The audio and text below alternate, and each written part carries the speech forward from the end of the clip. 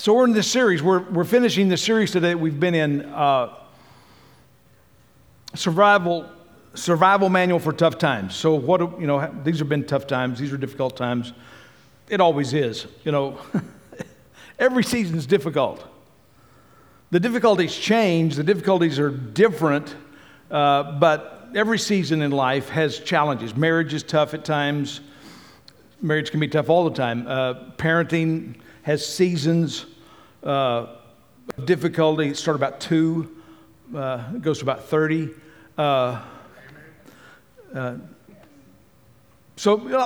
What we acknowledge that life is tough, life is difficult. So how do we bring in biblical truth to help us manage and walk through these things? Today I'm going to talk to you about endurance. And that doesn't sound like fun, does it? Endurance. It's always too early to quit, is what I entitled this today. It's always too early to quit. Someone was wearing a t-shirt this week, and I don't think they knew where it came from. It was a young person wearing this t-shirt, and it said, "Tough times don't last, but tough people do." And it didn't say on the bottom that it was Robert Schuller who had said that. I don't know if any of you you have to be old to remember Robert Schuller, but he was the guy who had the Crystal Cathedral out in California. And he had written several books. He had written books about kind of following after the guy in Chicago, Norman Vincent Peale, on positive thinking. He was very big on positive thinking. And so he wrote some things about you need to, tough people don't last, tough people do. And it's a true statement. I mean, tough times come and go, and we have to endure through them. So how do we do that? James chapter 5, James is good about endurance. James talks about tough times. He says, "Be patient, brethren, until the coming of the Lord. Behold, the farmer waits for the precious produce of the soil, being patient about it until it gets the early and late rains. You too, be patient. Strengthen your hearts, for the coming of the Lord is at hand.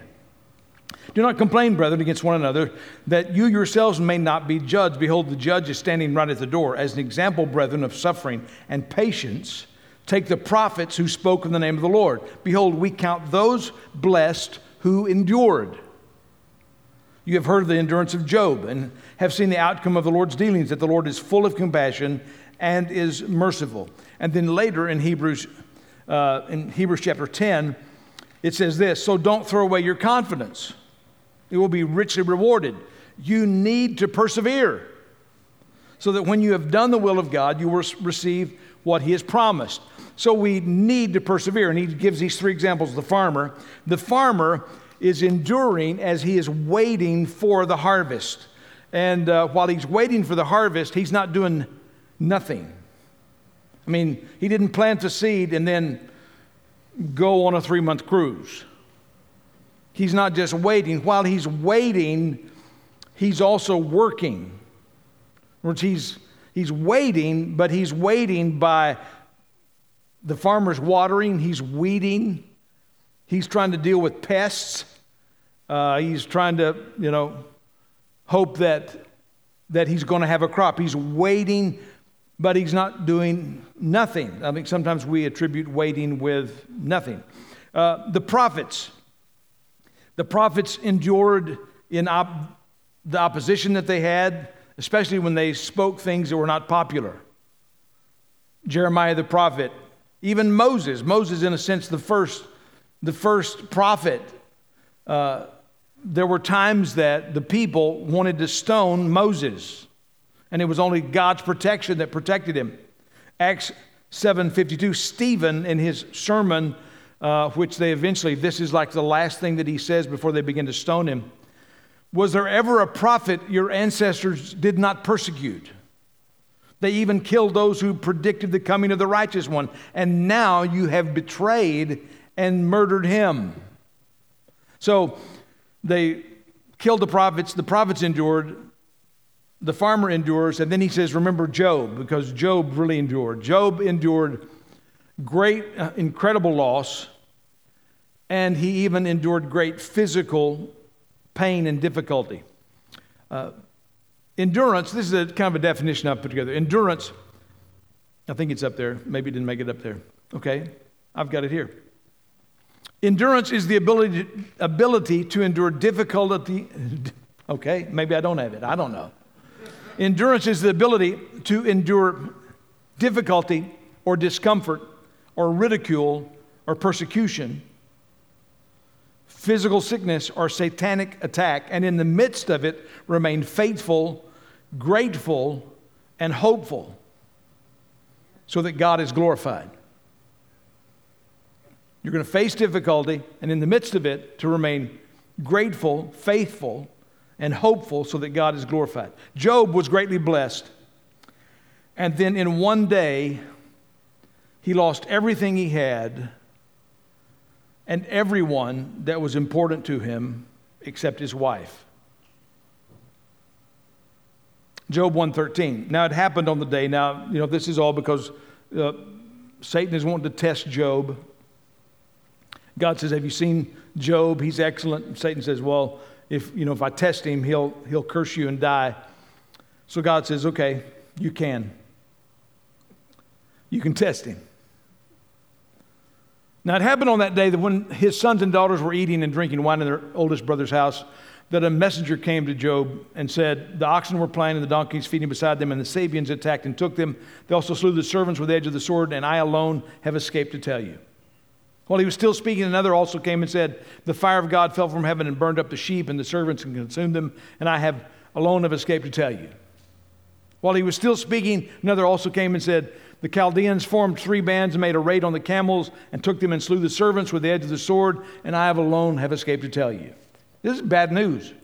This is bad news on bad news, right? While he was still speaking, another also came and said, your sons and your daughters were eating and drinking wine in their oldest brother's house. Behold, a great wind came from across the wilderness and struck the 4 corners of the house, and it fell on the young people, and they died, and I alone have escaped to tell you. That's a bad day. And Job arose and tore his robes and shaved his head, and he fell to the ground and worshiped. And he said, naked I came from my mother's womb, and naked I shall return there. The Lord gave, the Lord has taken away. Blessed be the name of the Lord. Through all of this, Job did not sin, nor did he blame God. Now, the common belief in Job's day, and also in Jesus' day, and even it extends to our day, is that prosperity is the reward of right living. So if you live right, you'll prosper. So if you're wealthy, you must be living right. That was the concept of the day. Also, the concept of the day was if you're having trouble, it's got to be sin. If you're wealthy, you're righteous. But if you're suffering, it's the consequence of sin. So when Job's friends came to comfort him, they could only conclude that his problem was a secret sin which was not readily discernible. In other words, you must have some secret sin that you need to repent of, and if you'll repent of it, your troubles will go away. Wouldn't you like for that to work sometimes? You could just say, God, I'm sorry for my sins. Would you make all this go away? It doesn't usually work that way. It's true, God does bless his people. I believe that. God blesses his people. But all wealth is not evidence of God's blessing, right?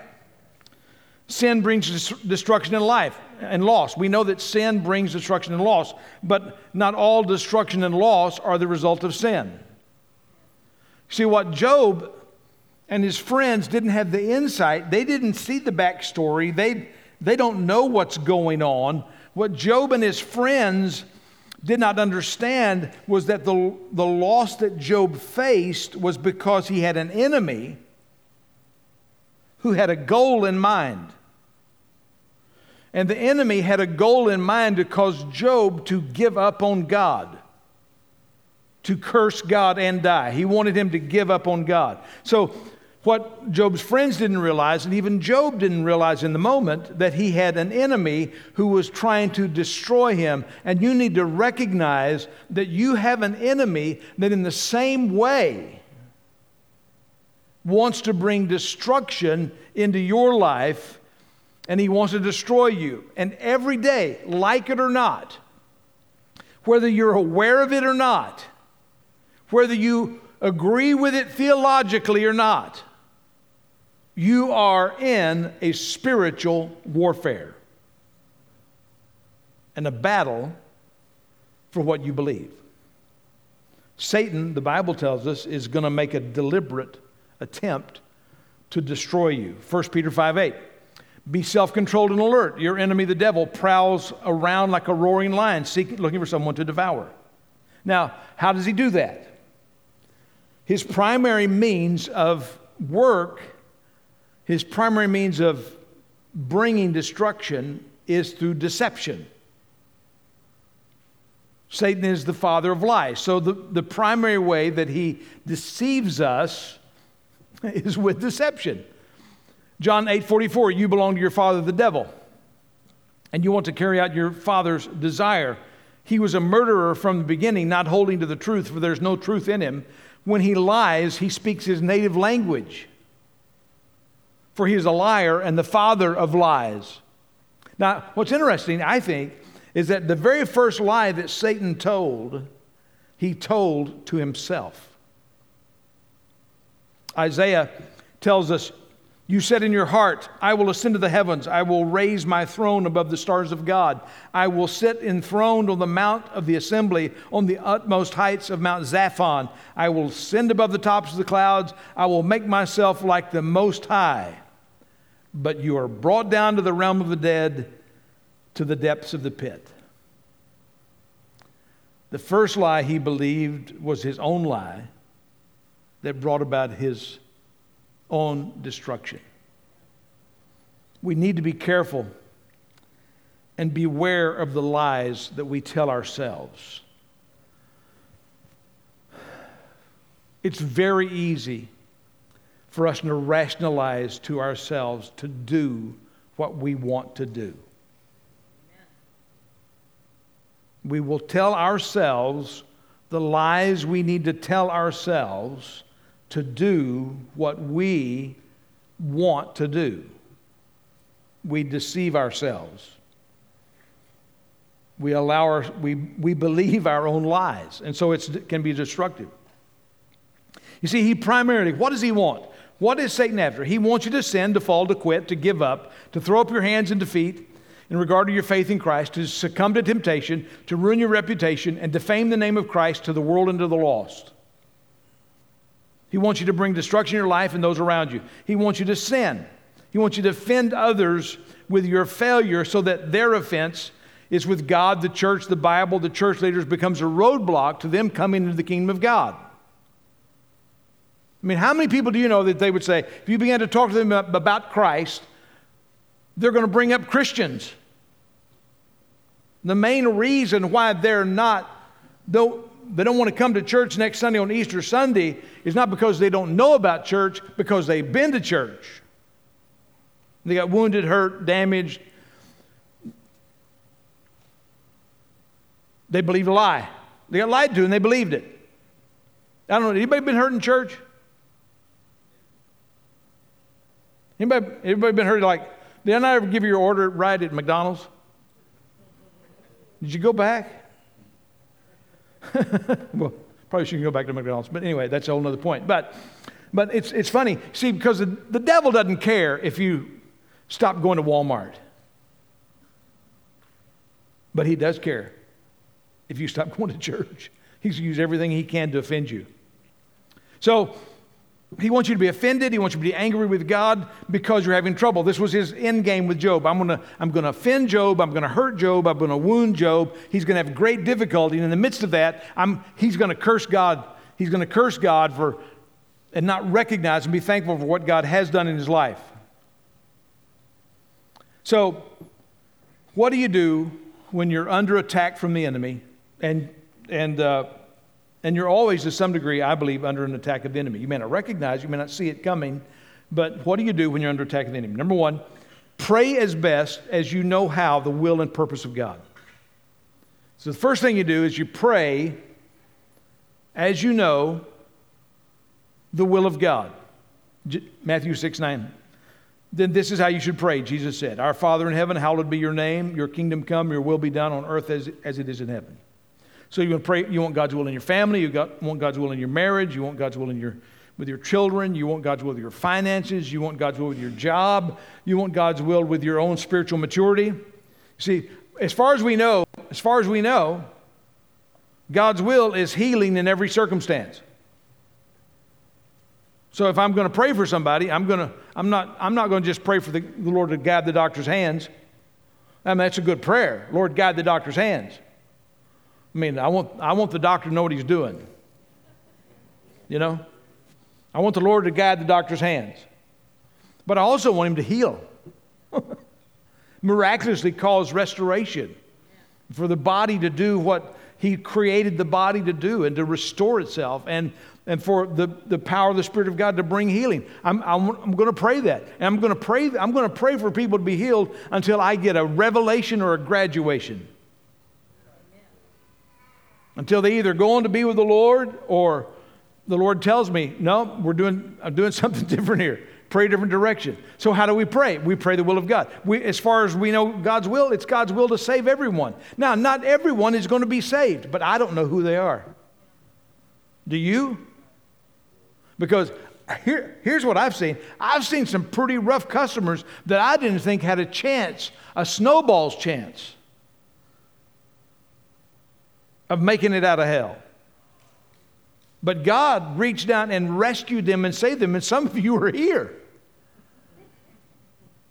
Would be a surprise. If someone looked at when you came to Christ, they would look back and say, he was the least likely candidate that I thought was going to come to Christ. But Christ did it. He reached in with his grace and mercy. And I don't know that, so I shouldn't pre-qualify people.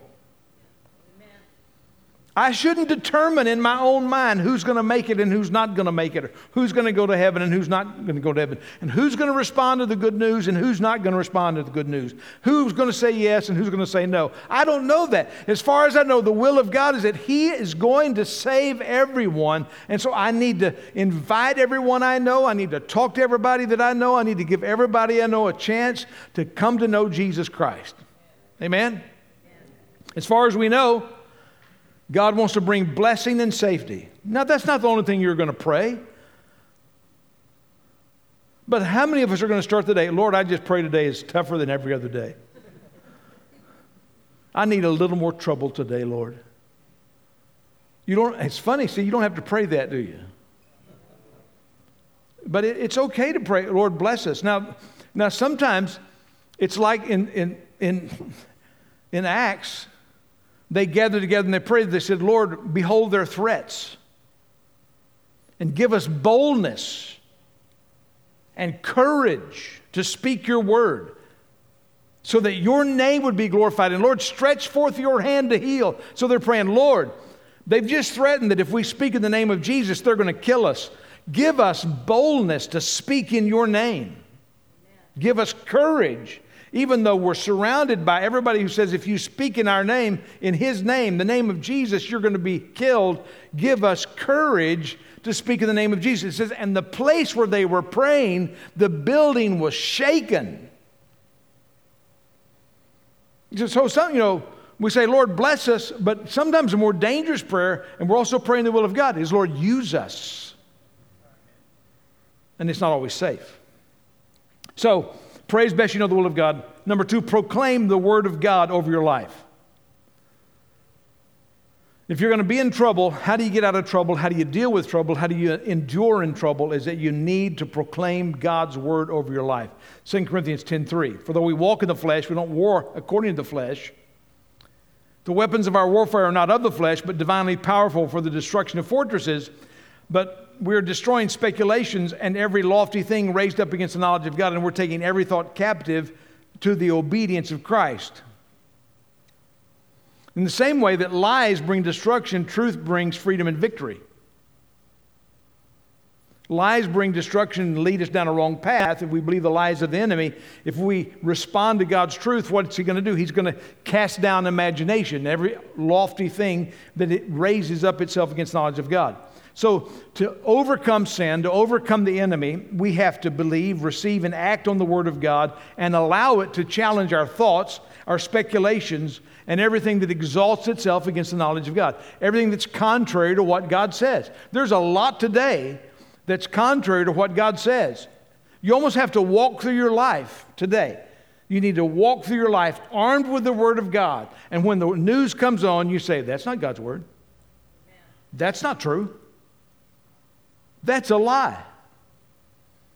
You have to battle with the truth, the lie. We're being bombarded all the time. We have never lived in a time where we had so much access to so much disinformation.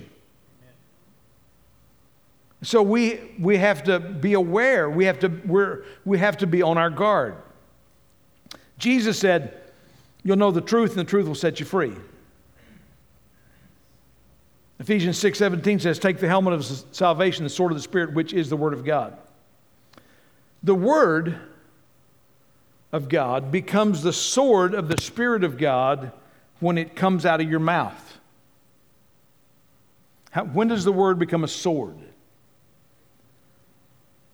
Well, the Word becomes a sword when you speak it. In 2 Peter 1:2, grace and peace be multiplied to you in the knowledge of God and of Jesus Christ our Lord, seeing that His divine power has granted us everything pertaining to life and godliness through the true knowledge of Him who has called us by His own glory and excellence. For by these He has granted to us His precious and magnificent promises in order that by them you may become partakers of the divine nature. So you have to know what the promises are. Having escaped the corruption that is in the world through lust. In the same way that believing a lie brings destruction and bondage into your life, believing the truth, Jesus said, will set you free. So you need to hide His Word in your heart. You need to know what God's Word says. You need to hide His Word in your heart, not just your head. But did you know that your head is a good place to start? You get it in your head by reading it and memorizing it. You get it in your heart by praying it and meditating on it and speaking it. It's good to have it in your head. It's good to know what you believe. We are in a season, we're in a new season in the life of America where for a long, long time there was a lot of historical knowledge of biblical truth. Whereas people understood Jesus died on the cross for your sins. They understood that Jesus was a Savior. Just from the history of years and years of biblical truth been portrayed, a lot of people called themselves Christians. A lot of people believed themselves to be Christians, and a lot of people were Christians. But now we are in a dearth of truth. People do not know truth. People don't know what the Bible says. We are getting to the place where preaching the gospel is like preaching the gospel on new soil again. It's not like they've heard the gospel 100 times. They haven't. And so we're in a greater and greater challenge to know the Word of God. We need to know the truth. We need to have it in our head. We need to know what we believe. You need to speak to yourself. Word of God. You know, you talk to yourself all the time. You realize that? And a lot of your talk is pretty negative. So a lot of times you are talking to yourself. You are speaking to yourselves the lies that the enemy is telling you. And you're responding to, and you're speaking those lies. What you need to do is be speaking the truth of God's Word. You need to speak God's truth. You need to combat those lies with what God says. What does God say about me? What did Jesus do for me? Third thing is, and this is what we need to speak, we need to stand fast in the complete work of Christ. We have to learn to stand in what Christ has accomplished for us. You know where you stand by the grace of God, by the blood of the Lamb, by the victory of the resurrection, and the ongoing intercession of Jesus on your behalf. Somebody's always praying for you, and he's probably the best prayer there is. He ever lives to make intercession for us. You think, man, I wish somebody would pray for me. He is. All the time. Man, talk about somebody powerful praying for you. Did you recognize that? Jesus is praying for you. He's agreeing with you when you bring your needs before the Father, Jesus, God of God, God of very God, the Son of God, who's at the right hand of the Father, ever liveth to make intercession for us. That's why you don't have to be a good prayer. You've got a good interpreter. You think, you can just go, God, I don't know. I don't know what to do. And then what comes out of that? A great prayer before the throne of God.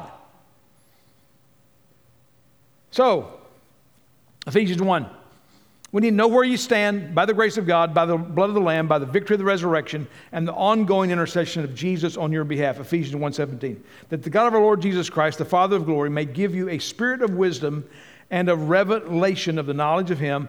I pray that the eyes of your heart may be enlightened so that you will know what is the hope of His calling and what are the riches of His glory, of His inheritance in the saints, and what is the surpassing greatness of His power toward us who believe. God's power directed toward those of us who believe. These are in accordance with the working of the strength of His might, which He brought about in Christ when He raised Him from the dead and seated Him at His right hand in the heavenly places, far above all rule and authority and power and dominion, every name that is named, not only in this age, but also in the one to come. And He put all things in subjection under His feet and gave Him His head over all things to the church, which is His body, the fullness of Him who fills all in all. So where's His feet? He's put all things in subjection under His feet. Where are Jesus' feet? Dum, dum, dum, dum, dum, dum, dum. Jesus' feet are you and me. We are the body of Christ.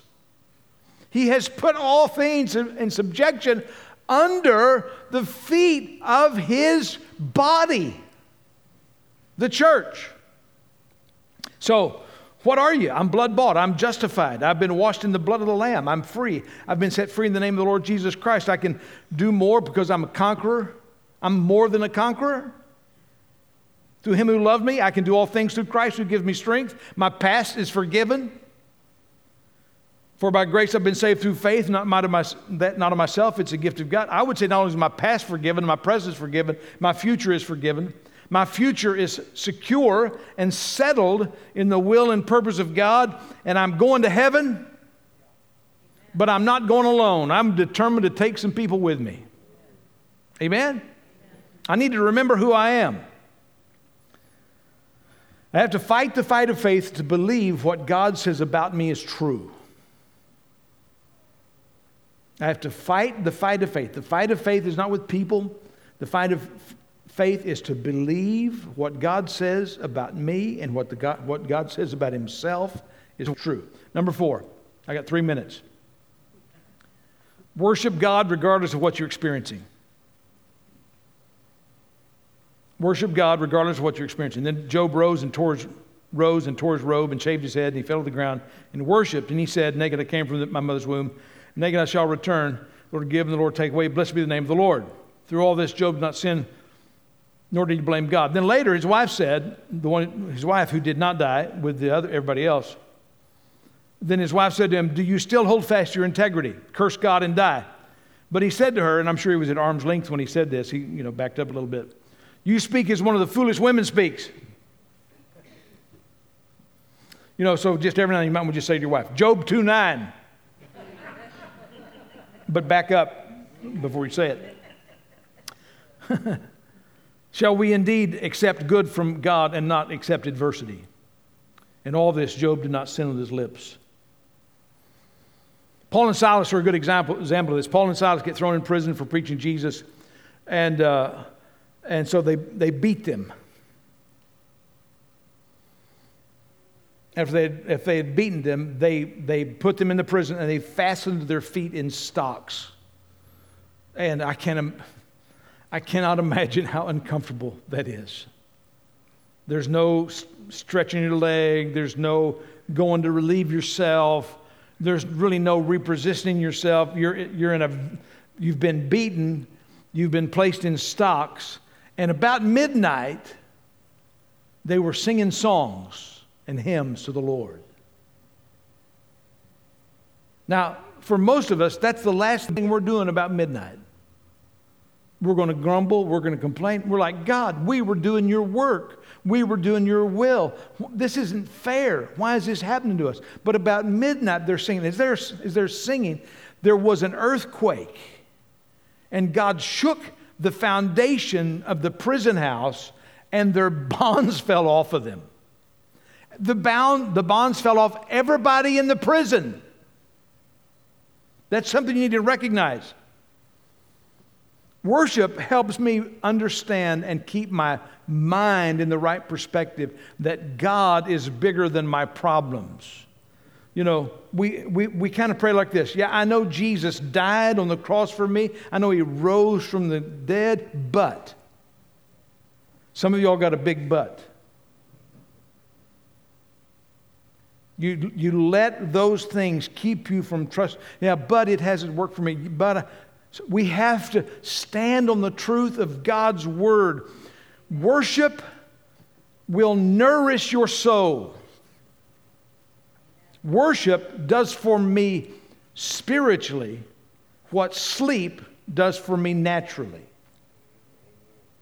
You ever thought about it? So worship does for me spiritually what sleep does for me naturally. You ever not get a couple of nights where you don't sleep good? Whew, they will mess you up. Or even be sleep deprived. Some of y'all, I think, might be worship deprived. You're a little cranky. It nourishes us. It feeds our soul. And here, see, worship, then what happened? Worship set them free. Worship, as they worshiped, the bonds fell off, the stocks fell off, the doors opened up, and they were all set free.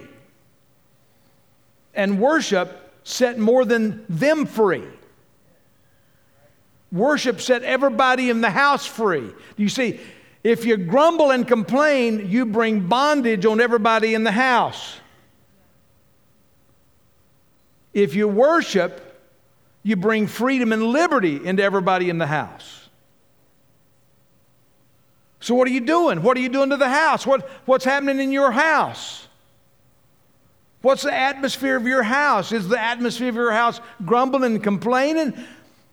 Is the atmosphere of your house praise and worship and thanksgiving, thanking God for the great things He's done and the great things He's going to do and being blessed? And I'm out of time because I have to stop on time or the little kids will come in here, attack us. It'll be dangerous. So let's stand.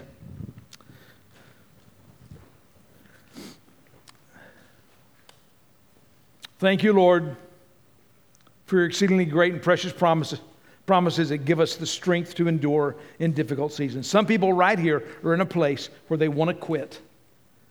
It's always too early to quit. Instead, Lord, we pray that you would lead us into truth, remove deception from our eyes. And Lord, fill our hearts with worship and praise so that we can endure. In Jesus' name, amen.